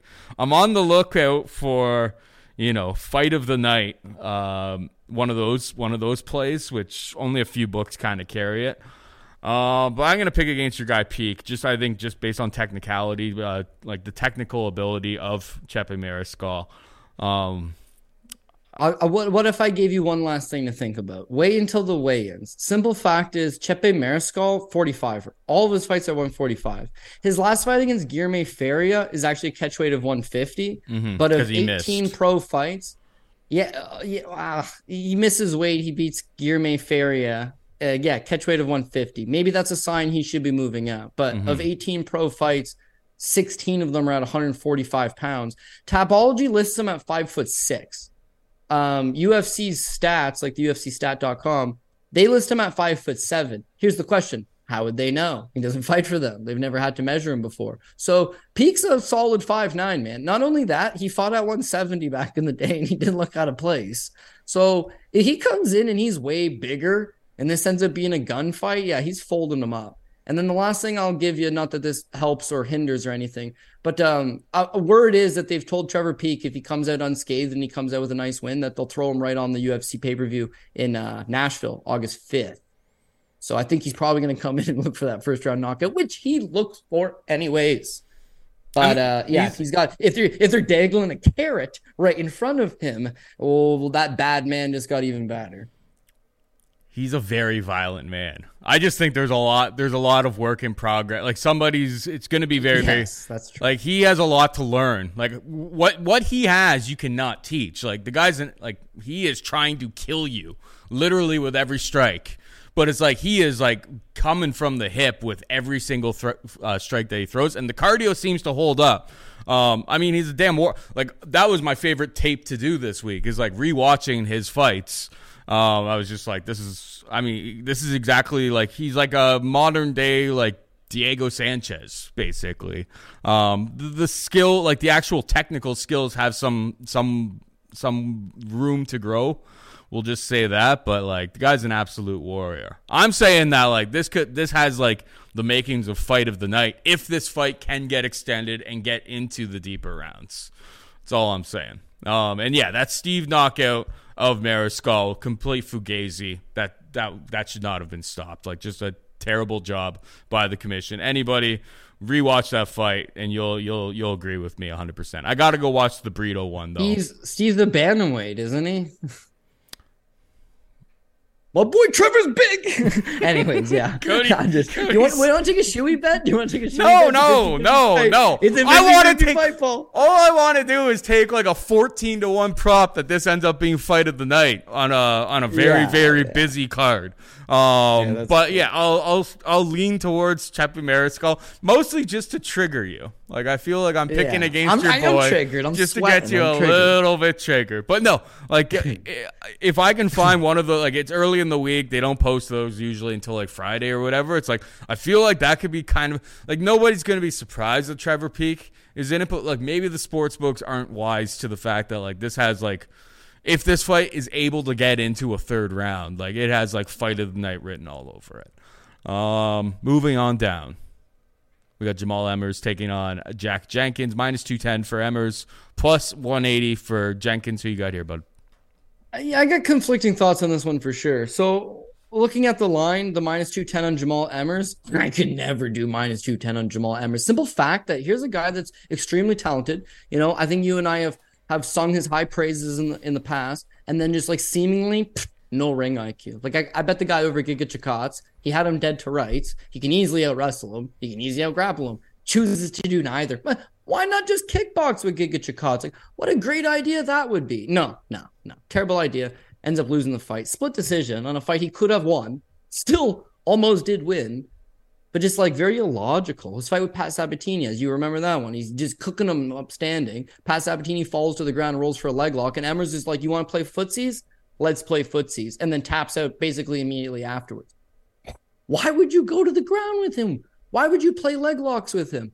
It's just another bonehead decision. Then he tears his knee, takes a bunch of time off, and they booked him against Kasain Askabov, who's 23-0. You and I both hit him at plus money. Simple fact, Askabov at 23-0 was like, not good. And Emmers looked good in that fight. Again, he's explosive. He's got decent enough footwork. He can play that outside range game very effectively. He can wrestle. He's got a good shot. He's got solid enough grappling. And his cardio seems pretty okay. He was able to matador him for the most part. Only landed the one takedown. But again, looked good in that fight, staying to the outside. He could do much of the same things to Jack Jenkins. I think he's faster than Jack Jenkins. I think he's a lot more athletic than Jack Jenkins. I think he's got a wrestling advantage over him. Potentially also go out there and just out-grapple him. Jenkins just fought Don Shainis. He got taken down by Don Shainis, but he also got swept twice and got caught in a couple potential submission attempts by Don Shainis. That's not good, man. Emmers chooses to shoot that low single leg on you. If Emmers drags you to the ground, if Emmers gets on top, he's going to spend some decent quality time. He's going to fish for submissions. He's going to look good to the judges. As far as his stand-up game goes, he's a little bit faster. He's agile. He's fleet-footed. And if he stays at the outside, that mixed in with those sporadic takedowns probably wins him the fight. At -210, I can't trust him to shoot the takedowns. I can't. And so if he doesn't shoot the takedown, which he probably won't, it's gonna be like, yeah, long range kickboxing. Here's a 1, here's a 1-2, here's a 1-2 with a body kick. Whereas I actually do like the technical boxing out of Jack Jenkins. Jenkins throws in combinations, Jenkins throws tight, and Jenkins is capable, I think, of racking up decent numbers. So in a tit for tat striking battle, I think similar to the Giga Chikadze fight, he's losing these exchanges. He's just not registering that he's not doing quite enough, and then eventually drops a decision. If he shoots the takedowns, he may win, but it's not like Jenkins is a total fish out of water. He took Shainis down 4 times himself. He had some good spots. On the regional scene in Australia, it looks like he can grapple. It's that the regional scene in Australia and New Zealand, that's a far cry away from Jamal Emmers, who has a legitimate skill set. Just doesn't have legitimate ring IQ and put it all together sometimes. So again, you can't just on a 14-fight card where we're just going to take a whole bunch of favorites. Like someone's going to shit in the apple pie. Jamal Emmers is a guy that shit in a few apple pies in his day, and he's a -210 favorite. So the writing's on the wall for him here. I think I'll take Jack Jenkins. Don't love it, but yeah, it's an underdog pick. I'll take Jack Jenkins. It's a tricky one. It is a really tricky one. Like, I mean, Emmers has significant size advantage in this if this is going to turn into a wrestling fight. And like, Yeah, Sheamus showed off a little bit better than I think a lot of people expected in that fight against Jack Jenkins. He got a little bit exposed there, and that was, at home. It was a hometown game for him. He was a minus 420 favorite. I don't know. I feel like the experience with Emmers, the problem is, I feel like the market is pretty right on this. It's like minus 210. Like Jamal Emmers has been a little bit flaky in some of his fights, but he's got a massive reach advantage. He's definitely has a lot more experience in the octagon. Wrestling should probably be a bit of a push between the two of them. He's bigger, a little bit stronger. Bigger at least. I don't know about stronger. One fight in the last 3 years. Yeah. I mean, it's dodgy. It's dodgy at best, Cody. It's dodgy. Plus money when it's dodgy, right? The guy's 33 with one good knee. Come on, Jack Jenkins, do it for me. Jenkins by decision. What is that? What is the price? Yeah, that's a good way of looking at it, too. Point him on the feet, box him up a bit. I mean, Emmers put up 116 significant strikes just a couple fights ago means like 5 years ago. Yeah. 2 fights ago. Yeah, against Vince Cachero is a low-level fight. Come on. 103 significant strikes. Okay. All right. I flipped. We're going with Jack Jenkins. Jack Jenkins by decision. It's only plus 240. I would just take the money line in that type of situation. Jack Jenkins. We gotta pick some underdogs here at this point. All right, moving on down. We got Tatsuro Taira taking on Kledson Rodriguez. Minus 260 for Taira, plus 220 for Rodriguez. Do we have another live dog that's capable here? I am terrified to fade Taira. The grappling is most definitely on point, and his back takes. My biggest fear, like what I hate most in this game right now, is just guys that are so good at taking the back and just neutralizing you. Because it's like there's literally nothing certain guys can do once you take that position. And if you bet on the other guy, even though there's not much damage, like the ref's never going to stand it up. And they can just literally hang out there and just, fight for rear naked chokes, rinse, repeat over the course of 15 minutes. So it's like, I totally understand why Taira is the favorite here. But, like, he's very, very young. He seems kind of green in a lot of aspects of MMA. But that grappling is on point and his back takes are elite. So I am tempted to back the underdog, Rodriguez, who had a bad, proper UFC debut. But, showed that, he's got a lot of potential in his last time out there, getting the early finish. I mean, he was a guy on Contender Series that I thought had a lot of potential. The Vergara fight, the stats don't even look all that bad, but it was way too close. And then obviously he killed Shannon Ross, but Shannon Ross, super, super chinny. Yeah, I hate fading back takers, Cody. That is my biggest problem here. It's just like you think it all looks good on paper. Oh, Taira hasn't really been tested on the feet. What if Taira's not able to get the takedown? And then like in the first 45 seconds, he just grabs the back and you're like, well, ripping up your tickets. We're done. I mean, I guess for the purposes of the show, I'll pick Kledson Rodriguez, but I'm kind of scared to pull the trigger. Yeah, dude, I 100% hear you. So every card you see these guys, and we talked about it a little bit on this one, is like, are you going to buy the hype? Are you going to buy the hype? And I'll admit, on this card alone, you'd have to buy the hype on... There's no hype on Austin Lane. Gabriel Santos has already had that debut. Matus Rebecki, Loic Rods-Badonov, maybe you're buying some hype. Joshua Van, he's 21, you'd have to buy the hype. Chepe Mariscal never debuted, he's jumping up a weight class, you're buying some hype. Like, there's always that, you're taking that chance. I bought the hype on Kledson Rodriguez. I thought this guy looked awesome. I thought in the Contender Series, here's a legitimate flyweight prospect, a guy that's going to challenge the top 10 and the top 5 of the division in the near future, not right away, but in the near future. He's young. And he's the complete package. Still only 27 years old. The guy can wrestle. The guy can grapple. The guy's got solid pace. He's got very good durability. And he can strike. Solid power and also very solid volume. That debut on the Contender Series versus Santo Curatolo gives up 2 takedowns. Not great. But gets up right away. And then proceeds to put a beating on him. Lands 90 significant strikes. His debut against CJ Vergara, I load up on him. And he's a huge favorite. And it's a flat robber. Like, he wins the first 2 rounds. He should have won the fight. But all the same, he didn't look that good against CJ Vergara. He's getting hustled back. He didn't look like a guy that was putting pressure on him. And he definitely faded down the stretch and lost that third round. Thought he was up 2, maybe took the third round off. I don't know. But it was like a robbery, but not so much so that you're going to go screaming about it. It was that Clayton should have done more. Clayton's supposed to be this great prospect. He needed to be able to switch gears, and he didn't switch gears. So his very next fight against Shannon Ross, oh, dude, he knocked him at 59 seconds. Oh, he's back on the up and up. No, he's not back on the up and up. He missed weight, came in at 127 pounds. So 1 single pound overweight, not good. This fight's booked at flyweight, so there's going to be a pressure on him to make the weight. And of course, that's probably indicative of tough weight cut if you're going to miss weight in your last time out. Yeah, 59-second knockout. That's what you're supposed to do when you miss weight, to kind of erase that memory in some people's eyes. But here's a guy that at 27, I think he's starting to fill out that frame. I think the weight cuts are tough for him. I think that's why he faded against CJ Vergara. And I think that's why he opted not to utilize his gas tank late in that fight. So against Tatsuya Terra, it's problematic because, one, if Santo Curatolo is taking you down twice, Tatsuya Terra probably gets those takedowns. Mm-hmm. Second of all, as you mentioned, it's like, I'm not going to compare him to Aljamain Sterling, but it's not just the threat of he might be able to take me down. It's because a lot of guys, I got a good get-up game. If they can backpack you, if they can get to the back, put that body triangle in, you're not going anywhere. It's their choice. It's their choice if they want to let go of the body triangle, but there's nothing. And Joe Rogan, time and time again, whoever's on the broadcast, they're like, how do you defend this, Joe? And it's like, you got to roll to the side of the... No, it doesn't work. Nothing works. Nothing works with the body triangle. If you are Houdini, maybe you can turn yourself around, but like a guy with a good back take is very problematic because he just shuts you down and nothing happens and the fans boo. And I've seen 2 fights get stood up for a mount. Bobby Lashley versus Chad Griggs in Strikeforce. Bobby Lashley's having a heart attack. Well, from mount, they stood it up. Chad Griggs TKOs him, and then Bobby goes to the hospital for kidney failure. And Kimbo Slice versus Dada 5000 in Bellator. Kimbo had him mounted.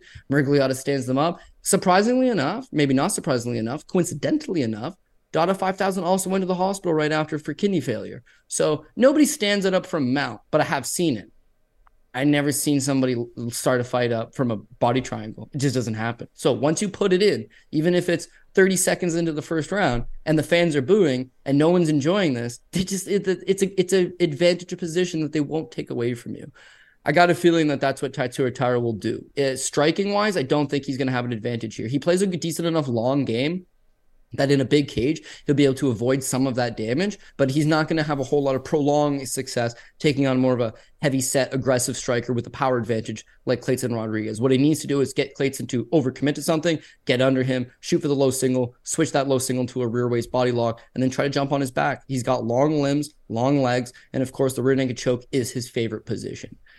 Last greasy theory on it, but whatever. It's a half theory, and it's half I was trying to read into something someone suggested, maybe.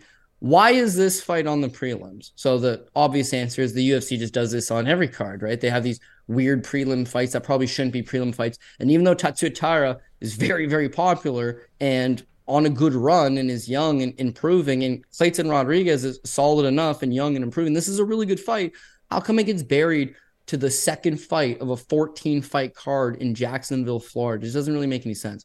The other thing is this card in Jacksonville, Florida starts at like noon, a noon start time, and it is not in a foreign market. So why was the UFC opting to start a card so early and then to put this fight so early? But apparently it's the Japanese demographic. They were just like, we're going to start this card early and put him on early because they get crazy good viewership numbers from him or something to the effect. And I think they gave him a proper fight to, it's a tough fight, it's a look good fight, and I think his ability to get to the back here and look good, I think is important to them. Grow this kid up into a legitimate contender by having him be solid, better degrees of guys, and we move up. Him versus Santo Curatolo, well, he kills him, no problem. Him versus Shannon Ross, yeah, this is a non-competitive fight. The guys that Clayton has beaten, right, Tatsuya Terra beats the crap out of. The one guy that beat Clayton Rodriguez, CJ Vergara, Tatsuya Terra also beat the crap out of. So I'm thinking levels is what I'm thinking. Levels, and Tyre with that back take looks money to me. So I don't love the money line. What do you want from me? But possibly by decision if he can't sink in that rear naked choke, which I think he's going to be looking for control 2 rounds more than anything. That makes sense. I mean, in terms of like the time shift there. So like where I'm on East Coast Canada. It's 12-hour difference. So it's 5:38 in the morning as we record this show. And it would be 13 hours difference for you. So if it's noon, it would be like midnight in Japan, so they can expect. Perfect. If you put him on the actual card, you're talking like, wee hours of the morning. Nobody's waking up to watch Tatsuro Taira. So that actually kind of makes a lot of sense why they would jam that. You got to sell those Fight Pass subscriptions there, Cody, by any means necessary. All right. Finally, we've got Cody Brundage taking on Cedric Dumas.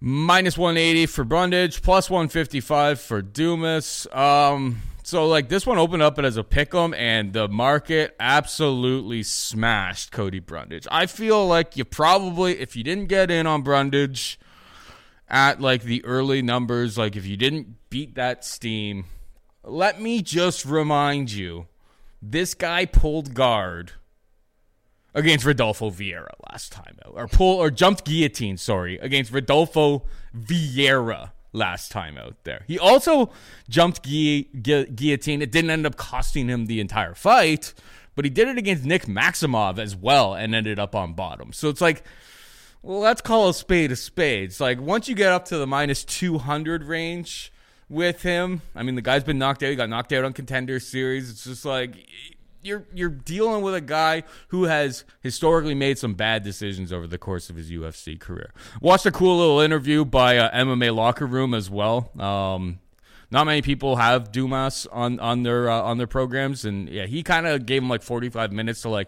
talk things through, talk about how he dealt with that first loss in the UFC and so on and so forth. I would suggest you go and check that out if you're into it. You really let him open up. It wasn't badgering him with questions. He kind of just let the guy talk. And Dumas has been putting in the time with Phil Rowe down in Florida for this camp. Sounds like he's, focusing a little bit more on his career. And has gotten some of the other dramas in his life out of it. At the minus 115, I'm not digging at any of the people who got the crazy CLV. I think you did great on that bet. I think Brundage could 100% pressure, get takedowns here, and dominate those positions. On top of it, Brundage trains with Josh Fremd, so it's Fremd will... Fremd was the guy who completely exposed Dumas last time out there. There's a lot of things pointing towards Brundage, but once you get up to this minus 180, it's I'm more likely actually to take Dumas inside the distance, I feel or that's actually a little bit kind of short. I'm kind of interested in taking him on the money line just because of the price here. I think people who got in on Brundage early did really, really well for themselves. I would not suggest taking him at minus 180. The man jumped guillotine against Rodolfo Vieira, Cody.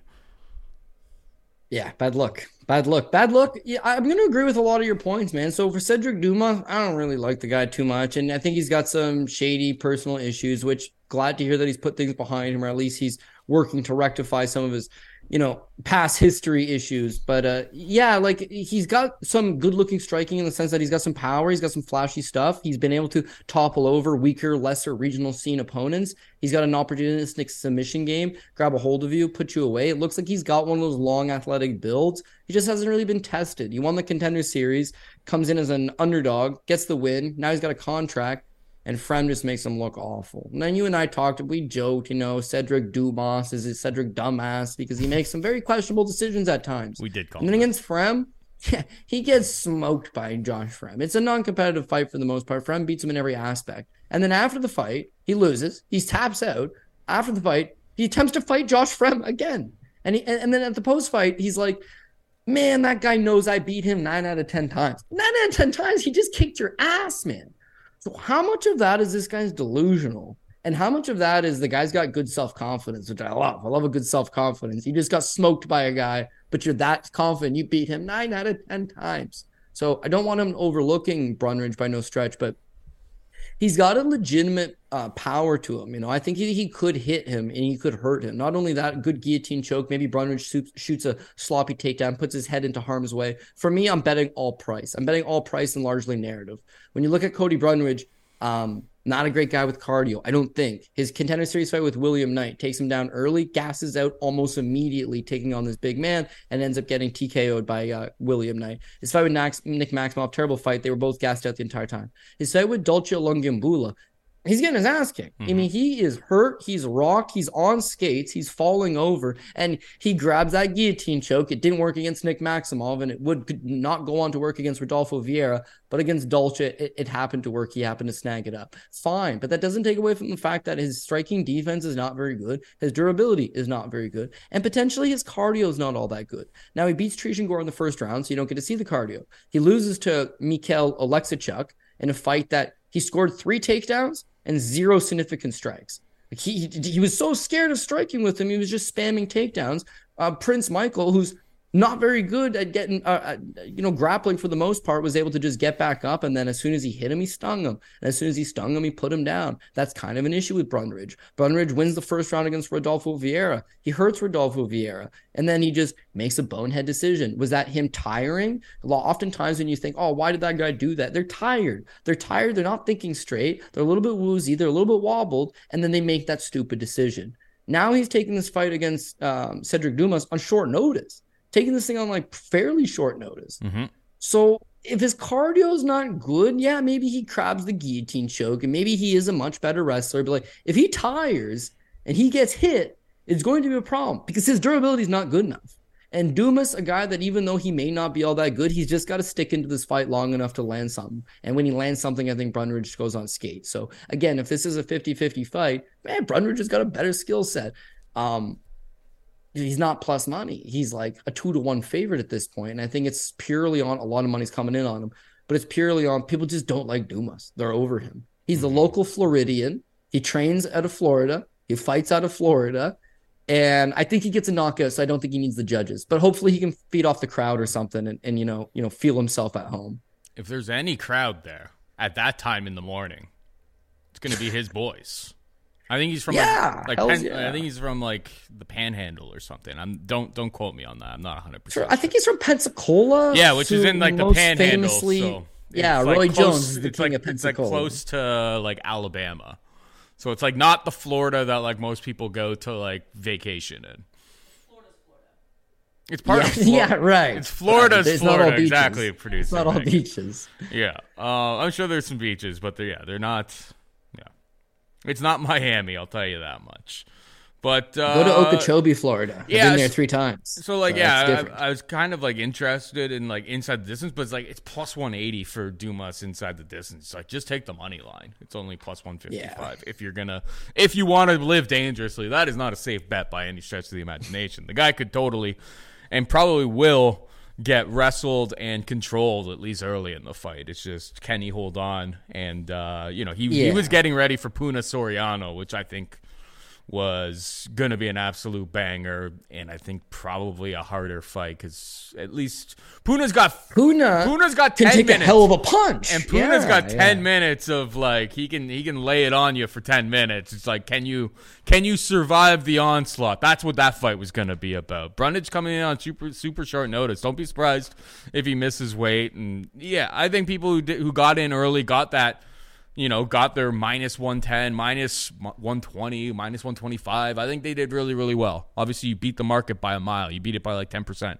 But I don't think it's so easy. Like we've seen holes and issues in Brundage's game. So I'm more aligned to take the underdog in this spot. Dumas is a guy I'm actually considering, which is kind of crazy. Santos' decision I'm considering. The bets that I have made at this point, Tabitha Ricci minus 125, Neil Magny minus 143. Hit him with the PRP, kid. Yeah, we're going to go this week. It seems a little favorite heavy, but we're going to go with Topuria. I got some reservations there. And, of course, a live bet, I think is the way of looking at it. We're going to go with Amanda Hebus. We're going to go with Justin Taffa, Gabriel Santos, Brandon Allen, Neil Magny, Randy Brown, Matus Rebecki. I'm taking Jillian Robertson, which is dog number 1. Zalga Zumagulov, Trevor Peak, technically dog number 2 at this point. Jack Jenkins, dog number 3. Tetsuya Taira and Cedric Dumas, dog number 4. So maybe I will be the Dumas for picking him, but only time will tell. And it's the first fight on the card anyway, so whatever. It's not going to cost us a whole bunch. Yeah, you're going to have a couple spring-loaded upsets here and there. Hopefully we can avoid them at the top. When you think about it, it's like, well, who are your top 2? I have a top 2, I could put Topuria at the top, but that's a full hedge out because at this line, it would just make all the sense in the world to take a little bit of money on Emmett if you could get that far. But I can't put Hebus on the top ticket. Pat Mann would explain to that one to you if you wanted. Gabriel Santos at minus 230. Man, Onama's not a washover. I don't want to top ticket him. Brandon Allen's got durability issues. Top ticketing him would be tough. I'm not putting Randy Brown or Neil Magny up there because question marks. Reduce Rebecki is in a tough fight. Zalgazumagulov gets robbed. Trevor Peake is going to be in a fight of the year contender. There's nobody that screams safe. Tatsuya Terra, who is supposed to be safe, is fighting a legitimate prospect in Clayton Rodriguez. So it's up to me to buckle down and figure out what pieces make sense where. But then luckily for us, we got a PFL on Friday too. So maybe we can mix match and find something that works. Yes, sir. I mean, and anything that goes to decision, we're in Florida. So it's like, be prepared. Yeah. Be prepared for the worst because nothing good in the world of MMA judging ever comes out of the state of Florida. Like, there is always something horrible. There's always a bad scorecard. Like, Texas, Florida, they do not have good track records by any stretch of the imagination. Must be something in the water down there. But anyway, that is it for us this week. Hope you enjoyed this show. For producer Megan and Cody Saptic, I'm Paul Shaughnessy saying goodbye and good luck.